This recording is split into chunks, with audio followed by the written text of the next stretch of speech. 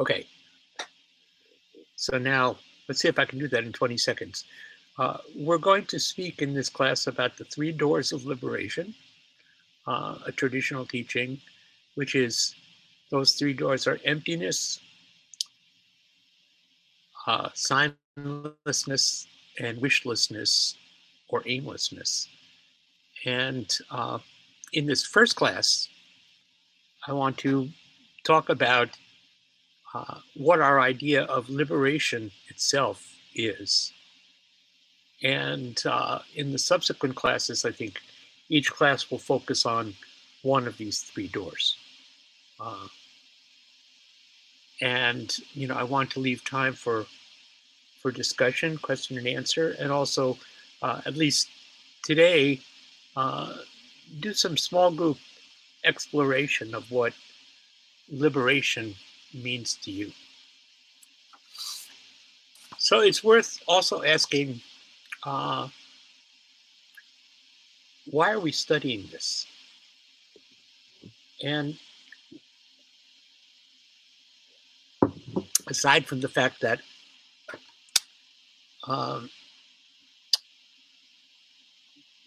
that it's interesting and intriguing to me, how is it relevant? How do I think it's relevant to you or to all of us in our practice?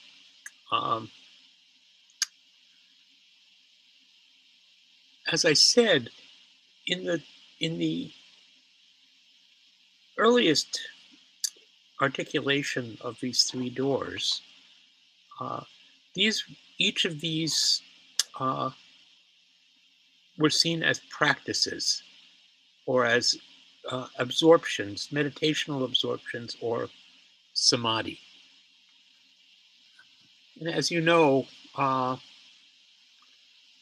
samadhi, samadhi or concentration is the fifth of the six paramitas, and prajna is the sixth of the paramitas. And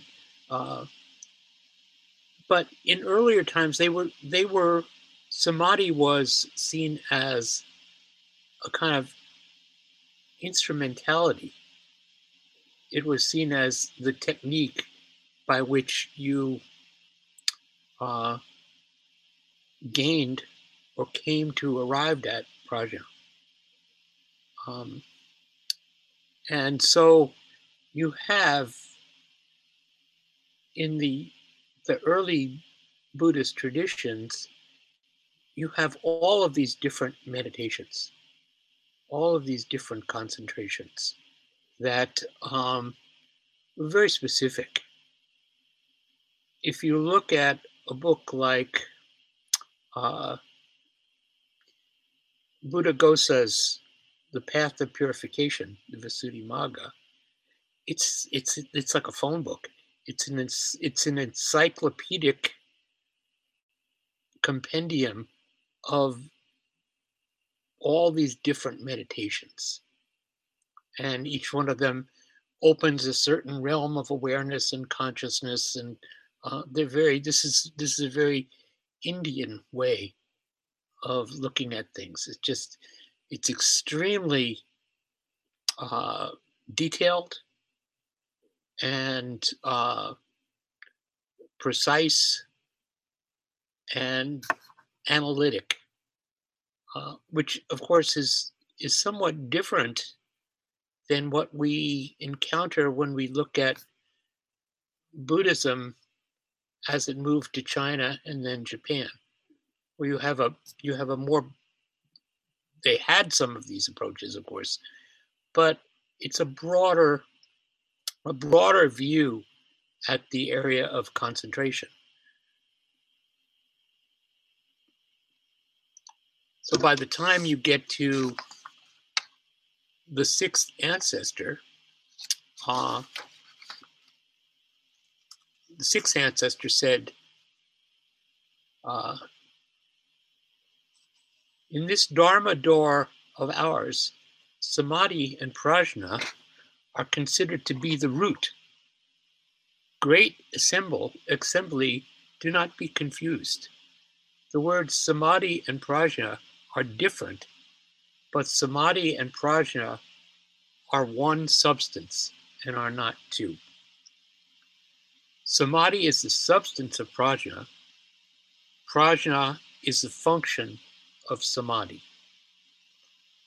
So immediately at the time of prajna, samadhi is in prajna. Immediately at the time of samadhi, prajna is in samadhi.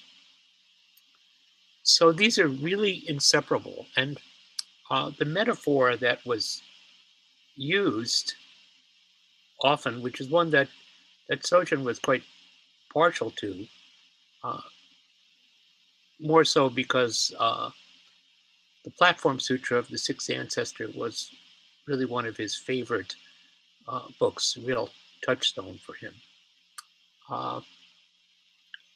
The metaphor that's being used is the lamp and its flame or light. So the lamp is samadhi, and then the flame is prajna. You can't have the flame without the lamp, and the lamp unlit is not a lamp. It's just a thing. So these things go together, and I think that that's part of what's interesting in the development of these three doors. It's actually, let me go to the term in Sanskrit for these practices that we're looking at is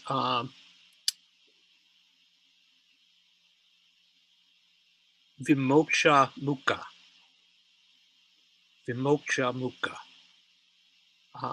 Vimoksha is the word that is used broadly to designate enlightenment, liberation, awakening. It has the implication or the other meanings in a non-spiritual context of opening or loosening, setting free, or sending forth, releasing. So vimoksha is one part of this word, and mukha literally means, it's translated as door or gateway. In a more literal context, it means mouth or face. So it's also by implication means opening or outlet. So it's, you could also describe this vimoksha mukha as the face of liberation, or the mouth of liberation.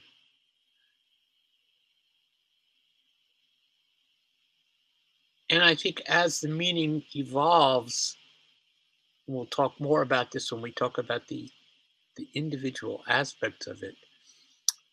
As the meaning evolves in the course of the development of Buddhist schools and Buddhist perspectives,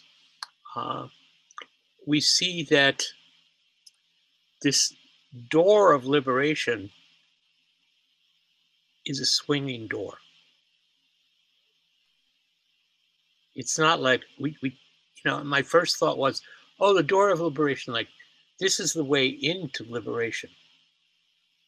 And I think that that's actually in line with the original meaning in the Pali version of the term. But what we come to is that a door can open in or it can open out. And so we also can look at, as we come to our kind of Zen understanding that you could look at these three doors of liberation as the path to liberation.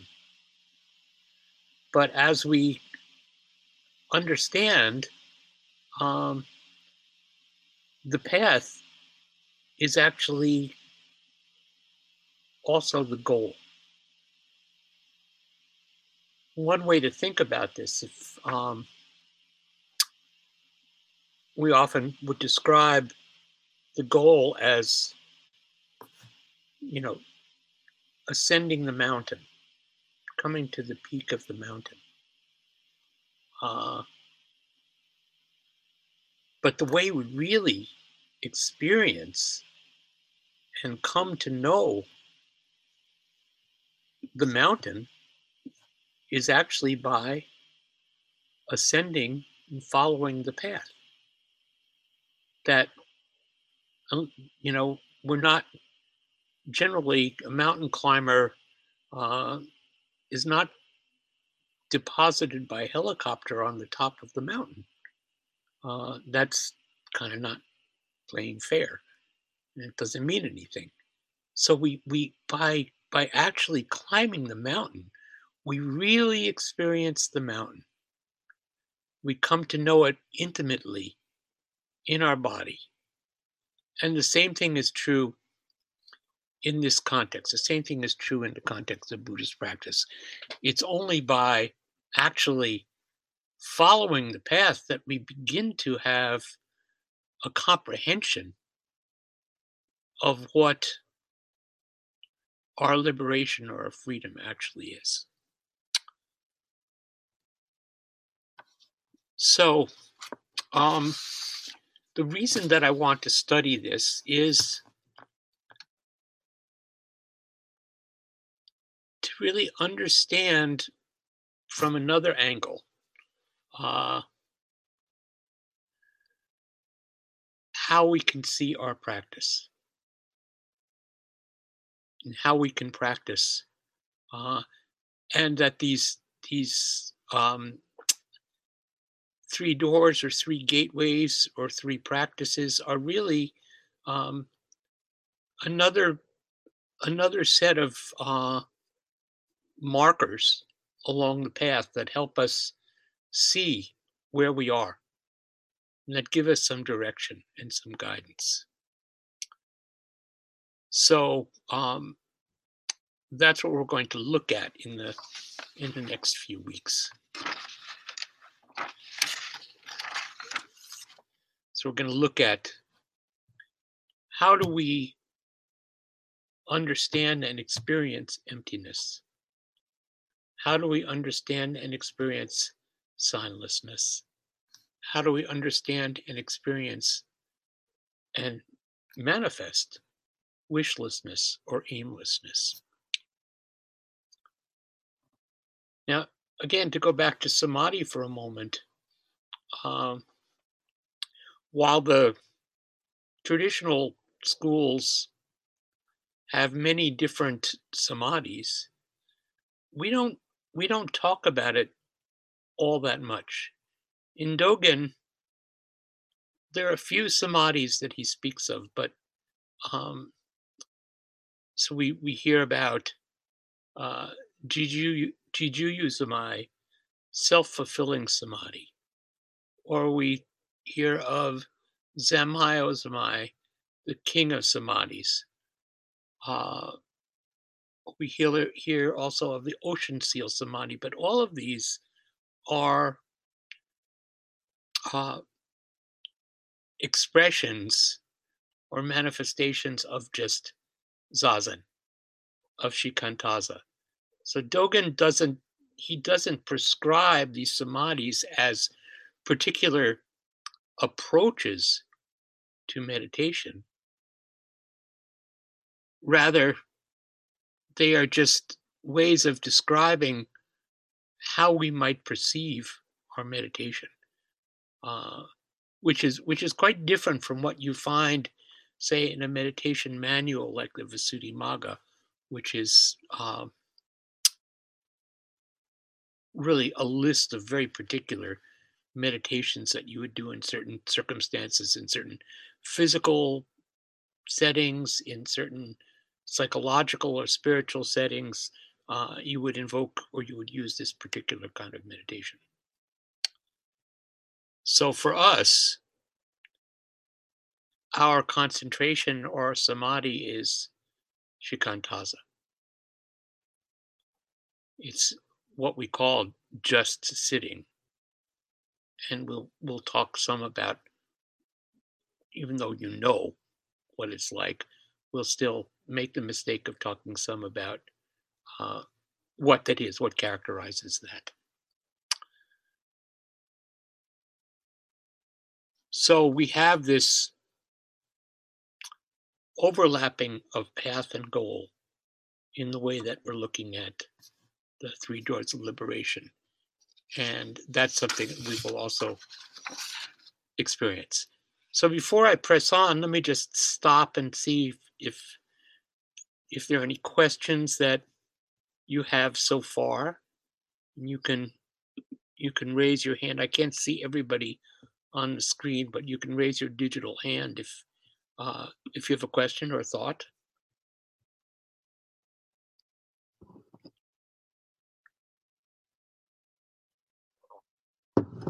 As most of you know, I like questions.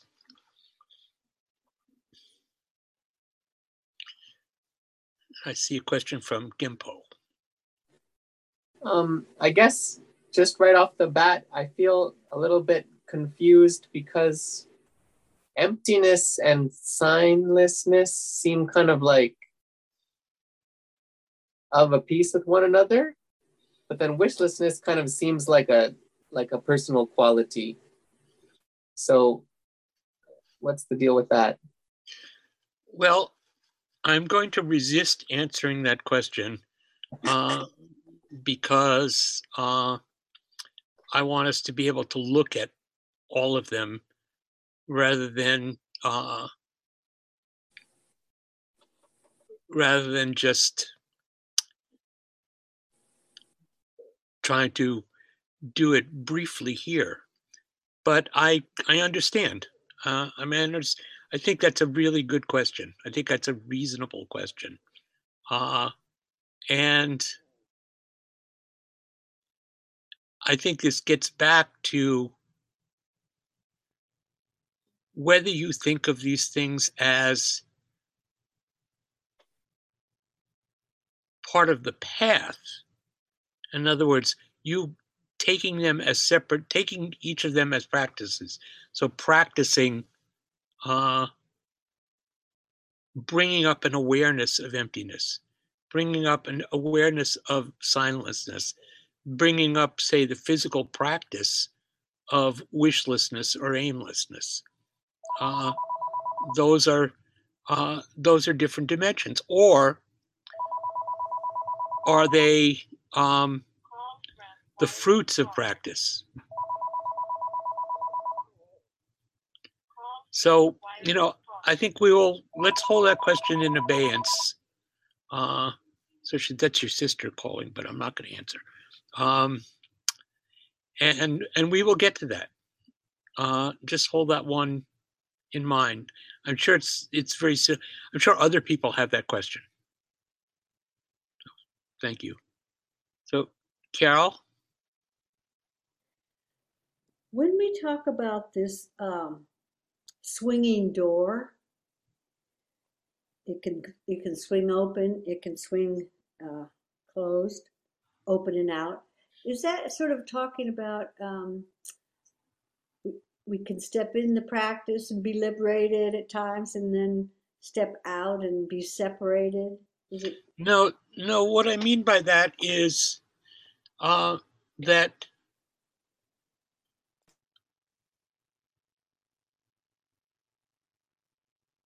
the way it's framed, I think, is that this is the door to liberation. Liberation is entered by way of these three doors. What I'm saying in terms of it opening out and maybe the metaphor isn't so accurate, is that these are also the doors by which one steps forward in the world from the space of liberation. That when you step from the space of liberation, you are practicing signlessness,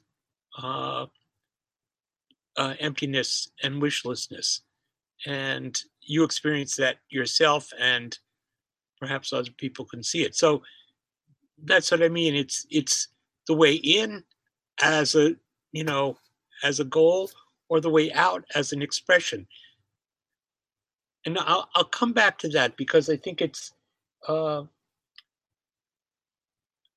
related to the view that I'm putting forward is related to Dogen's unique thoughts about zazen and enlightenment.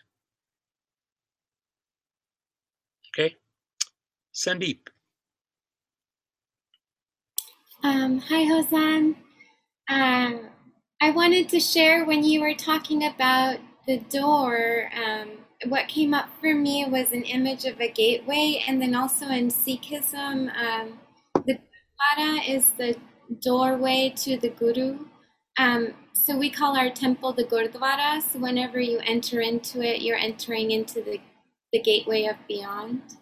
Mm-hmm. So it just entered a place of openness for me. And for me, I'm wondering, is there an actual door, or is it just more a gateway, a flowing fluidity? Well, that's an interesting question. It translates. Some of the translations say door, and some of the translations, I think, the word in Chinese is more akin to gateway. But I think of it like it's like the gate into our temple, right? Which you can, it goes both ways. That wasn't, I don't think that was necessarily an intentional act, but it's the way our gate works. And so I think the wonderful thing about our gateway here is that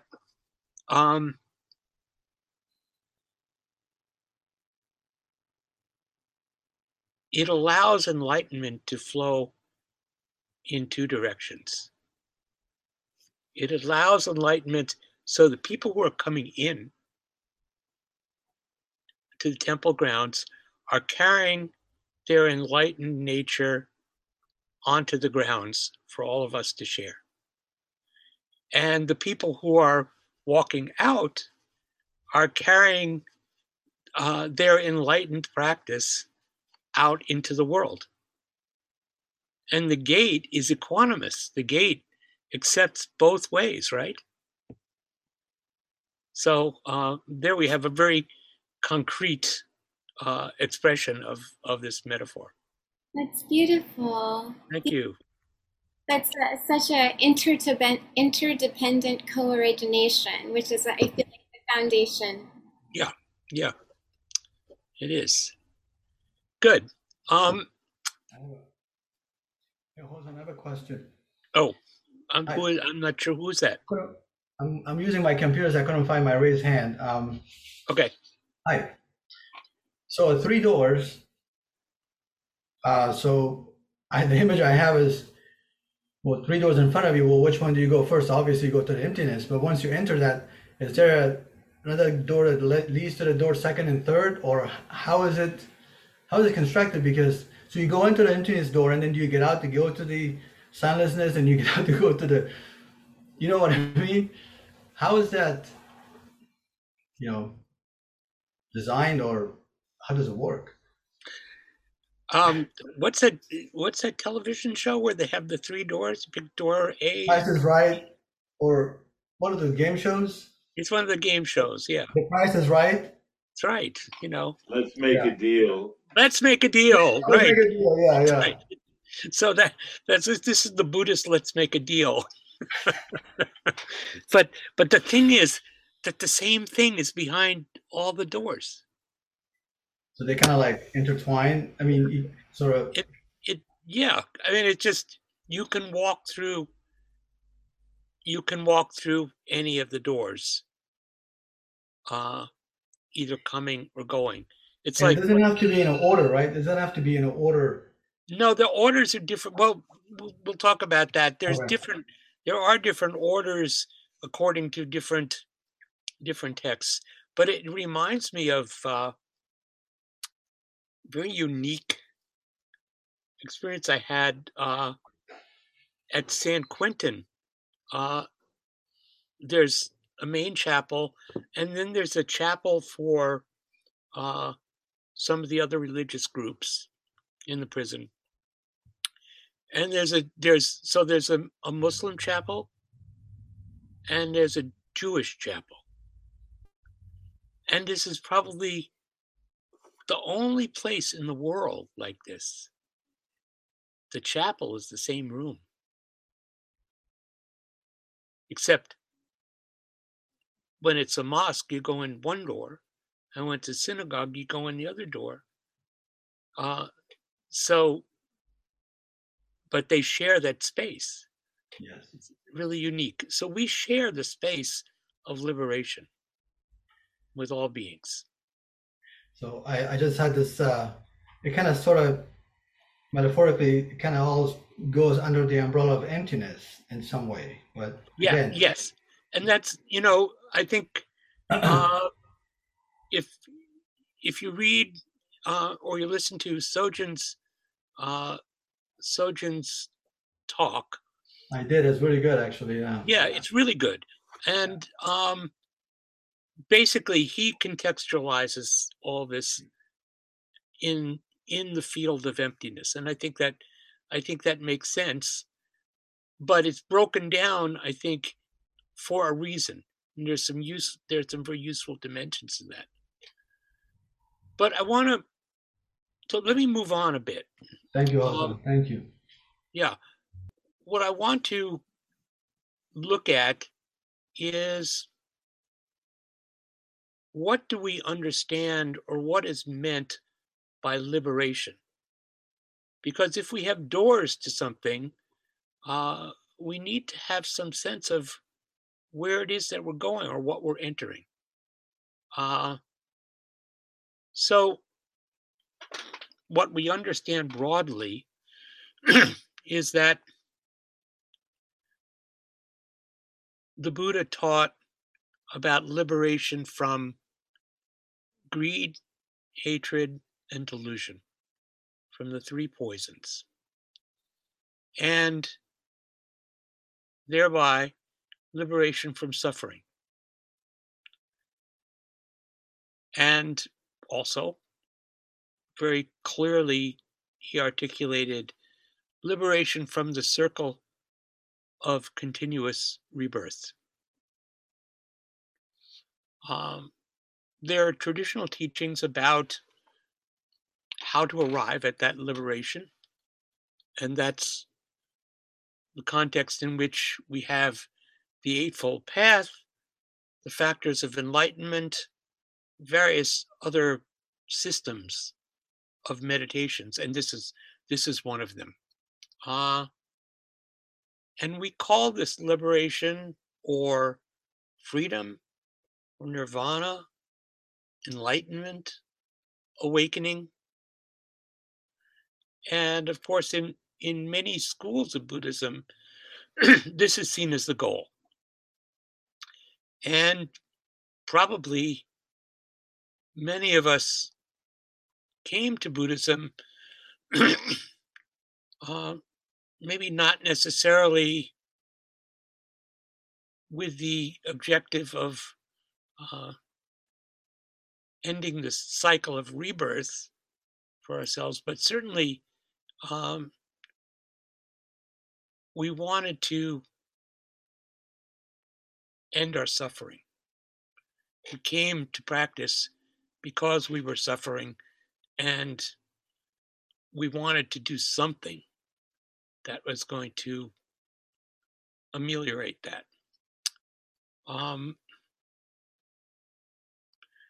But in Dogen's teachings, as you all know, we have a different perspective.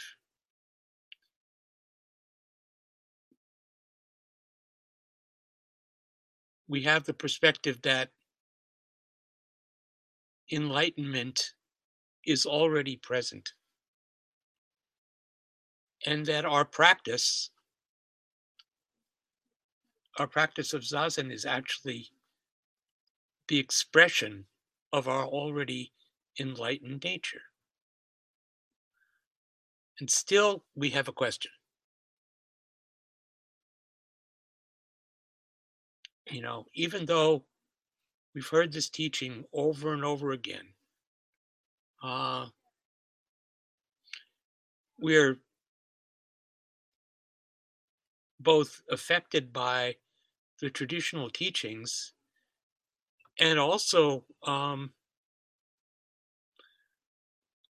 we carry our own suffering with us. And we may not fully believe or feel that we can embody that we are already enlightened. It's hard. It's really hard. Because we see terrible things in the world. We may experience these things in our lives. Our suffering comes up in surprising ways or gradually in kind of as we age and we get sick or we lose our abilities. And so there are different perspectives. So I want to, I've been looking at this from, wanted to do a review of what liberation looks like in some detail. And then I'd like you guys to reflect on what it might look like to you. So this word nirvana, I see, Heiko, you have your hands up? Yes, thank you very much. I don't mean to interrupt, but what about the idea that liberation is liberation from the sense of self and ongoing being? Yeah, well, that's one of that. We'll get to that. That's, and that's versus greed, hatred, and delusion, which seem to be endless. Right. So let's not jump ahead. That you can just hold that, and also that may be your personal perspective. Yes. And that's fine. That's what I want to explore. But there certainly is a doctrinal basis for that. So in Chan and Japanese Zen, I think more. Yeah, but we looking back to Theravada, there's nirvana is seen as extinction, and I read something interesting, which really I found confounding, if you will. Let's see, where is it here?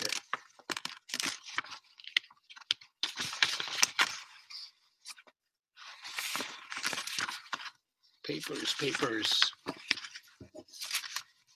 I was reading a commentary on the Three Doors from the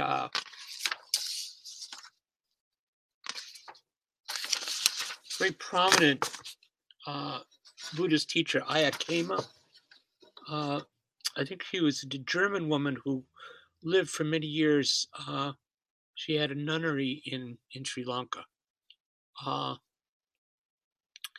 And so she says, she's talking about the three doors of liberation.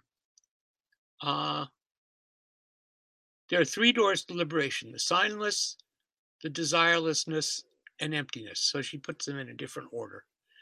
If we understand impermanence fully, it is called the signless liberation. If we understand suffering, dukkha, fully, it is a desireless liberation. If we understand no self, anatta, fully, then it is the emptiness liberation, which means we can go through any of those three doors. Then, and to be liberated means never to have to experience an unhappy moment again. Okay, that sounds good. Never to have to experience an unhappy moment again. It also means something else. It also means we are no longer creating karma. A person who has been completely liberated still thinks, still speaks, and still looks to all intents and purposes like anybody else. But that person has lost the idea, I am thinking, I am speaking, I am acting. So that's pretty radical. Never to experience an unhappy moment again. I don't think I've ever met anybody who existed on that plane. And I think it's, so this is to me a kind of idealization that gives me pause when you look at some of the early Buddhism. It's early Buddhism is often very binary. That there is no ambiguity in the early suttas and the Buddha's early teachings. It's like this, not this. So it's like once you have awakened, once you have entered entered liberation through those three doors, you will never have a moment of doubt or unhappiness again. Quite honestly, that does not correspond with my experience of the world or of what I've seen from the awakened teachers that I've had an opportunity to encounter. So this is, and this is in the description in the Theravada suttas. Speaking of nirvana, here a monk is an arhat, one whose taints are destroyed, who has lived the holy life, done what has to be done, laid down the burden, reached his goal, utterly destroyed the fetters of existence, one completely liberated through final knowledge. And this happens while this is nirvana while you are still in your body.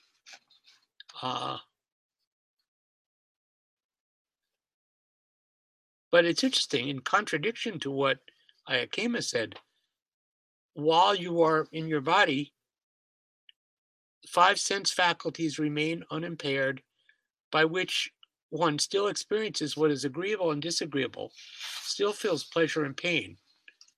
But it is the destruction of lust, hatred, and delusion that is called the nibbana element with residue.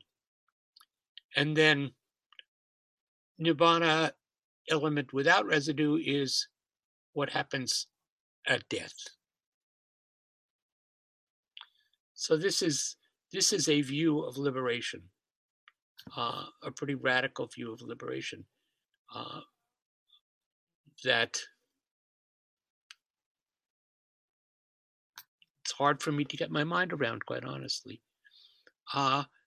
When you come to Mahayana, there's the non-dual perspective of that doesn't see a distinction between samsara and nirvana. But there still is a freedom from, I think the common element is freedom from greed, hatred, and delusion. Which doesn't mean that one has no feelings, one has ordinary human feelings, but one is not caught by them. And this is what Sojin said in his commentaries. Is just again and again in that commentary, he says, you come to a place where you're not caught by anything. And I think this is our Zen perspective, is just not to be caught. It's not to do away with feelings, but not be caught by them. And so that's a kind of different perspective of awakening.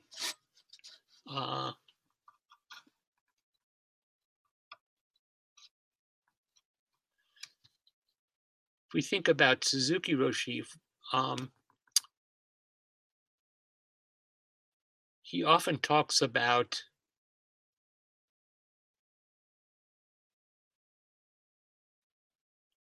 the difficulties and problems that we have. He says, you might think you could practice Zazen much better if you had no problem, but actually some problem is necessary.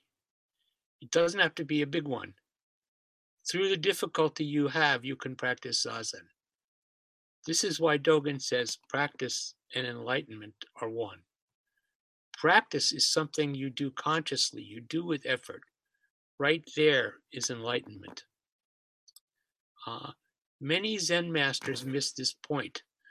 While they were striving to attain perfect Zen, perfect Zazen, or while they were striving to attain enlightenment, they don't see that things that exist are imperfect. That's how everything actually exists in this world. Nothing we see or hear is perfect. But right there in imperfection is perfect reality. Wherever you are, enlightenment is there. If you stand up right where you are, that is enlightenment.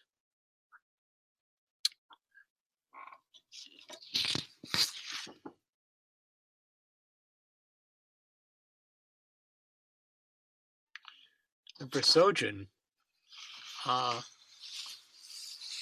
he also talks, there's a piece I found where he's talking about enlightenment.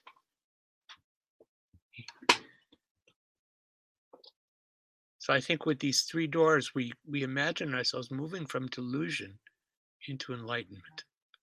What Sojin says, we think that delusion precedes enlightenment.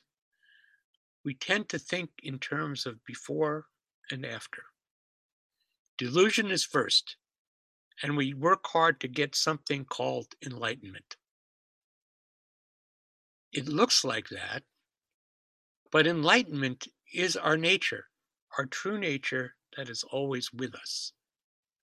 When we say get enlightened, it's not that we actually get something. It means to bring forth light, to let go so that the light can shine forth. So you could think of that as open the door and let that light shine out. Also open the door to ourself and let the light shine in. Either way you look at it. So he says it's to bring forth light, to let go so that light can shine forth. Enlightenment is an expression of our true nature, but that doesn't mean we necessarily realize it. So what's before realization? There is obscurity, confusion, dualistic thinking, yours and mine, right and wrong, good and bad. And after enlightenment, there's confusion, right and wrong, good and bad, but it's not the same. We sometimes think that enlightenment means the reconciliation of all dualities. You and I may be angry with each other before enlightenment, And when we become enlightened, we reconcile anger with serenity. After enlightenment, we may still get angry, but that anger is not the same. You are not attached to that feeling. This is often the way Sojun described experiencing Suzuki Roshi. Suzuki Roshi had a temper. He got angry. But in Sojun's experience, he never held on to that anger.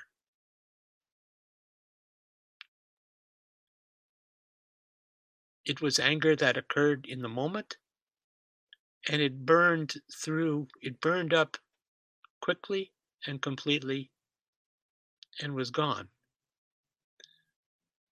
Now that's interesting because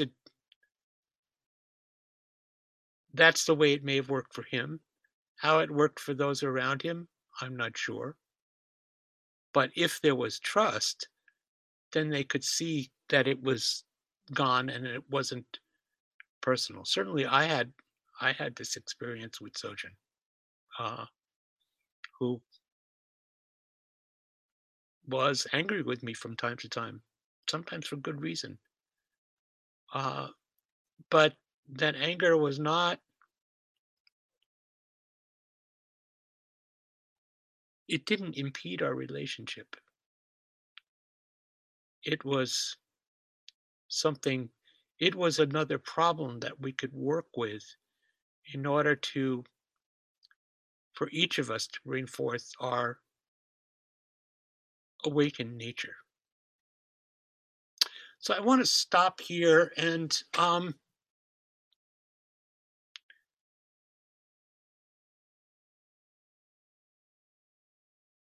wonder if let's see, what time is it? We have about a half an hour. I wonder if we could break up into, Yoni, can you put us into breakout rooms?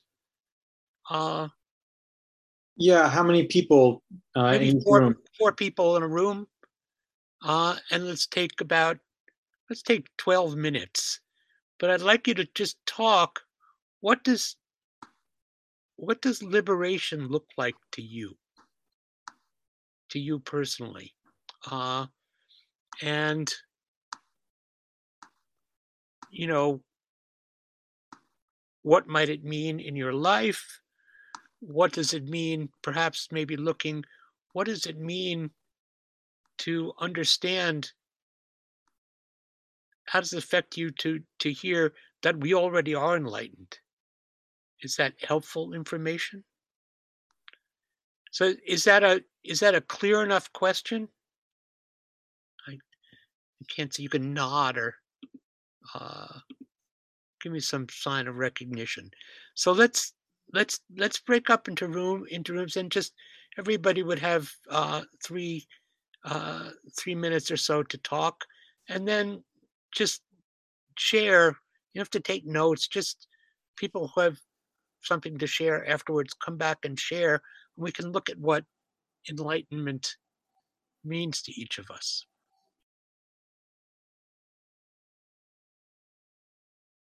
Welcome back. Whoops. So we have about 10 or 12 minutes left. Does anybody want to report on any insights or things that occurred to you in the exploration of what liberation means to you? You could just raise your hands.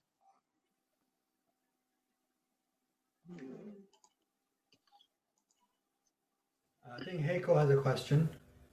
Okay.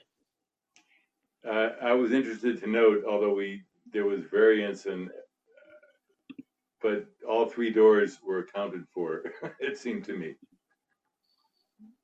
So whether it was liberation from self or emptiness, or what's the third door? Aimlessness. Yeah, we didn't have that. Right. That's. I think actually no, we did. Come to think of it. Yeah. Not trying to search out the answer. Right. Thank you. Thank you. Stan? I think one thing that came up for me, I think several other people in the group, is that the liberation often happens moment by moment. I mean, a little bit of liberation. You know, you can, I mean, we experience that sometimes sitting zazen, but also other parts of our life.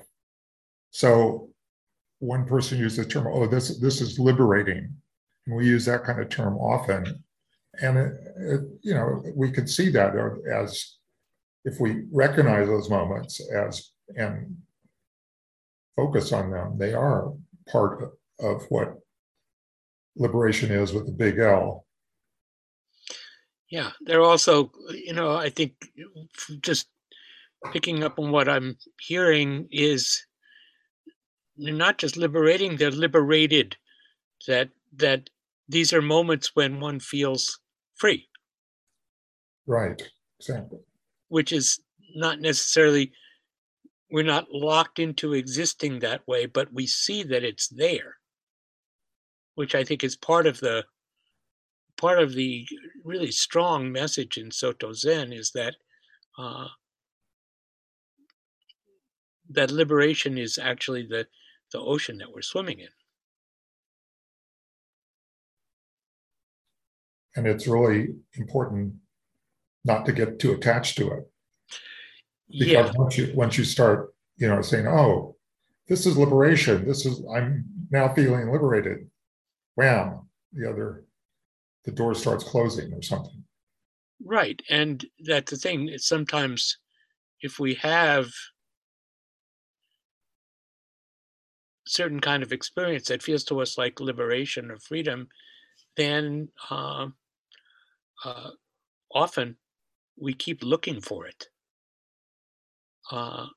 which is causing a whole other set of problems for ourselves.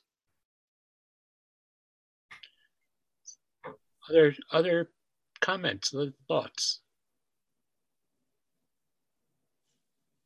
Hello?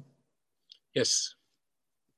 In Dzogchen, they have a term called non-meditation. I think it basically is when the life you live has been so saturated by the depth of your zazen that you meet life moment to moment with openness, non-positionality, timelessness, with these three doors. That's really interesting, Jonah. I do not. I mean, what I've read of Dzogchen is there are many affinities with Zazen, but what's interesting, just to quote Dogen in Fukan Zazengi, he said, "The Zazen I speak of is not learning meditation." Or another translation is, "The Zazen that I'm speaking of is not a concentration. It's not a samadhi." He says, "It's simply the Dharma gate of repose and bliss." It's just resting in the moment, and it's not an activity. So that's the objectless nature of it. And I think we'll come to that when we speak next week about the practice of emptiness. So thank you for that. That's quite resonant. Thank you.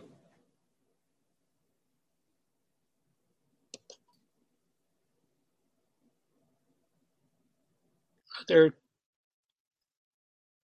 comments, other experiences, other ways of seeing?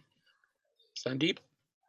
I just wanted to add that I really feel it in my body first when I feel at ease, and also when I'm not feeling at ease.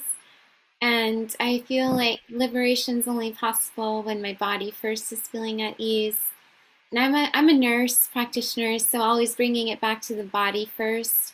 So tuning into the body is really going to be important. And I think people of color obviously have a different lived experience in our society. So I kind of have situations where I feel it in my body, but maybe my friend who identifies as Caucasian doesn't. And so what I'm trying to get at is it's been a tough hill to, or a tough mountain to climb. And it's hard to realize that liberation's within this whole time.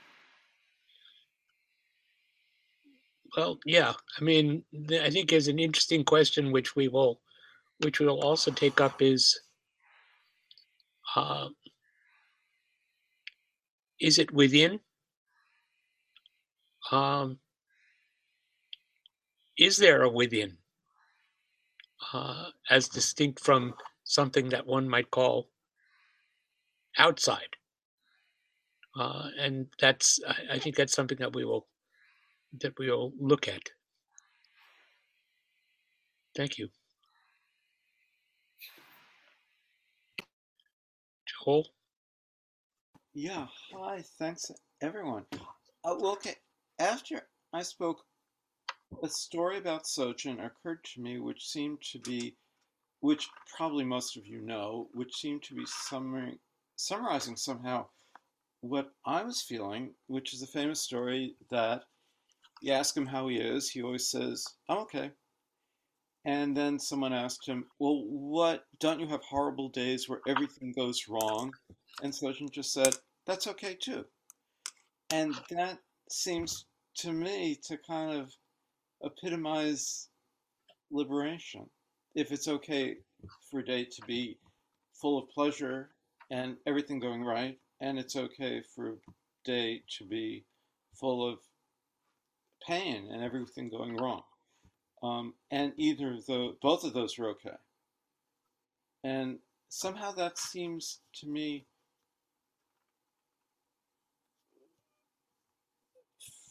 I don't know. It's like he was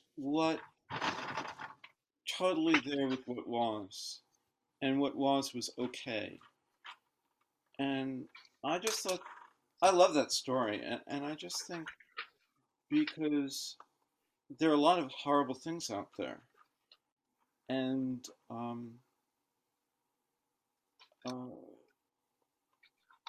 somehow liberation kind of would have to include. I mean, when things are horrible, you'd have to be liberated. Somehow they'd have to still be okay. I don't know. There you are with that. So that for me seems a story that helps me understand what maybe liberation is.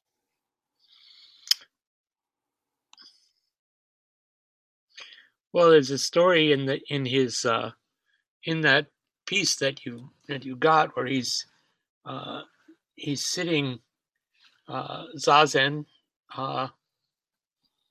in the Dokusan hut, and at the end of the first period, someone started a construction party over on the other side of the fence. Yes. My first reaction was, "Oh my God, is this going to go on all day?" I mean, it was really loud, everybody shouting and digging with shovels, and it was quite an interesting situation. And I said to myself, well, I'm not going to get up. I'm just going to sit here and see what happens. My first thought was, how do I save myself? Should I get up or not? But no, I just saved myself. I just sat there. And it was a little bit annoying. If I didn't like it, it was annoying. If I didn't care whether I liked it or not, it was a lot easier. Not that I liked it, but I was able, instead of trying to escape from it, to go right into it. And this is how we find our freedom. There's no escape.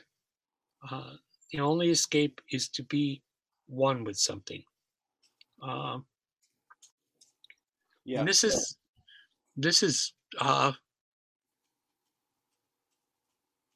good practice if you can do it. Yes. And not all of us can do it at all times. and I'm not even sure Sojin could do it at all times, but he had a large capacity for doing that, for accepting what was difficult and not fighting it. Yeah, and maybe not fighting when he noticed that he wasn't able to do that. Right. That right. was okay too. Yeah. Yeah. But this, just to remind you, this is very different from never having to experience an unpleasant thought again. This is a different way of looking at awakening. So is there we have time for maybe one more and we have to close. Anyone else want to share something?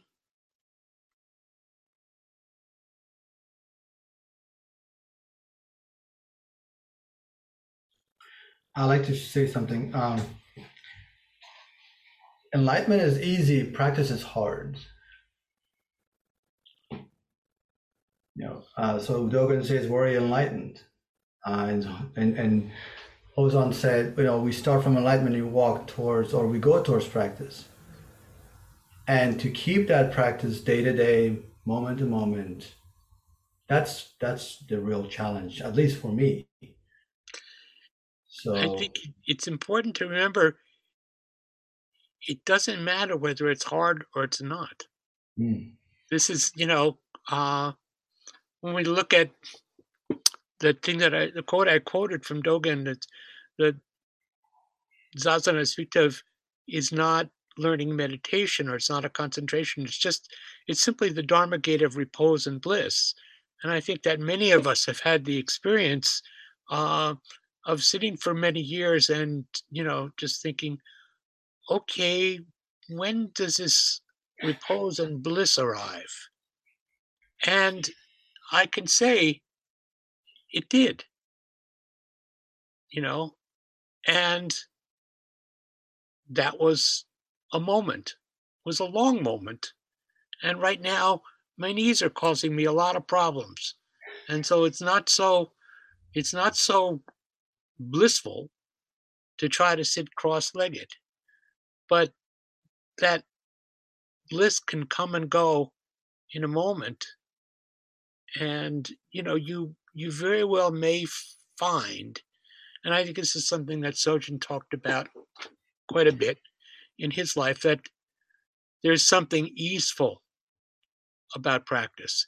There's something easeful about sitting and just with an open, receptive mind, with those doors open.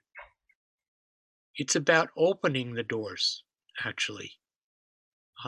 And so we'll come back to that. Is that one last thing? Is that what Suzuki Roshi meant, to leave the front and back of your mind door open, but allow your thoughts to come in, but don't serve them tea? Yeah, that's actually another way of describing the method of Shikantaza. That your mind is just widely receptive, and so it lets all those thoughts in, but it lets them flow through. And this is, so again, to go back to a Suzuki Roshi expression and a Sojin expression, don't get caught on anything. Yes. Don't get caught by our thoughts. When we're caught by our thoughts, then we make stories out of them. And once we make stories out of them, as we will see next week and the week after, making a story means attaching a sign to something, and mistakenly seeing that it seems to have substance rather than being empty. So just accepting the thoughts is to really course in emptiness and in signlessness.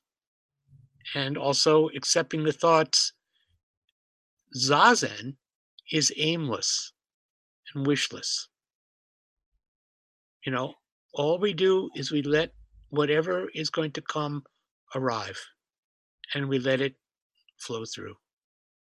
So that's a good place to end. Let's close with the Bodhisattva vows. Beings are numberless. I vow to awaken with them. Delusions are inexhaustible. I vow to end them. Dharma gates are boundless. I vow to enter them. Buddha's way is unsurpassable. I vow to become it.